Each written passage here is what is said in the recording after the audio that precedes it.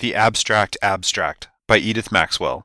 From Son of Lingua Franca, November 1979. On the abstractness of abstractness.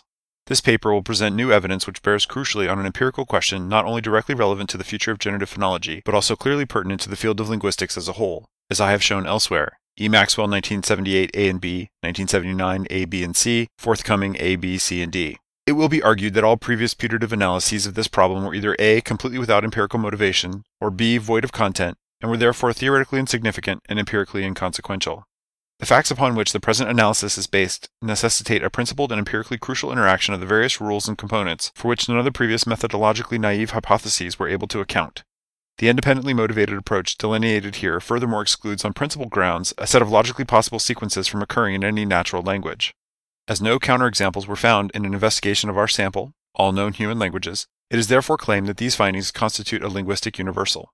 It will finally be argued that any further investigation of the problem outlined above must of necessity, for the reasons just given, incorporate this paper's working hypothesis and theoretically substantiated methodological framework.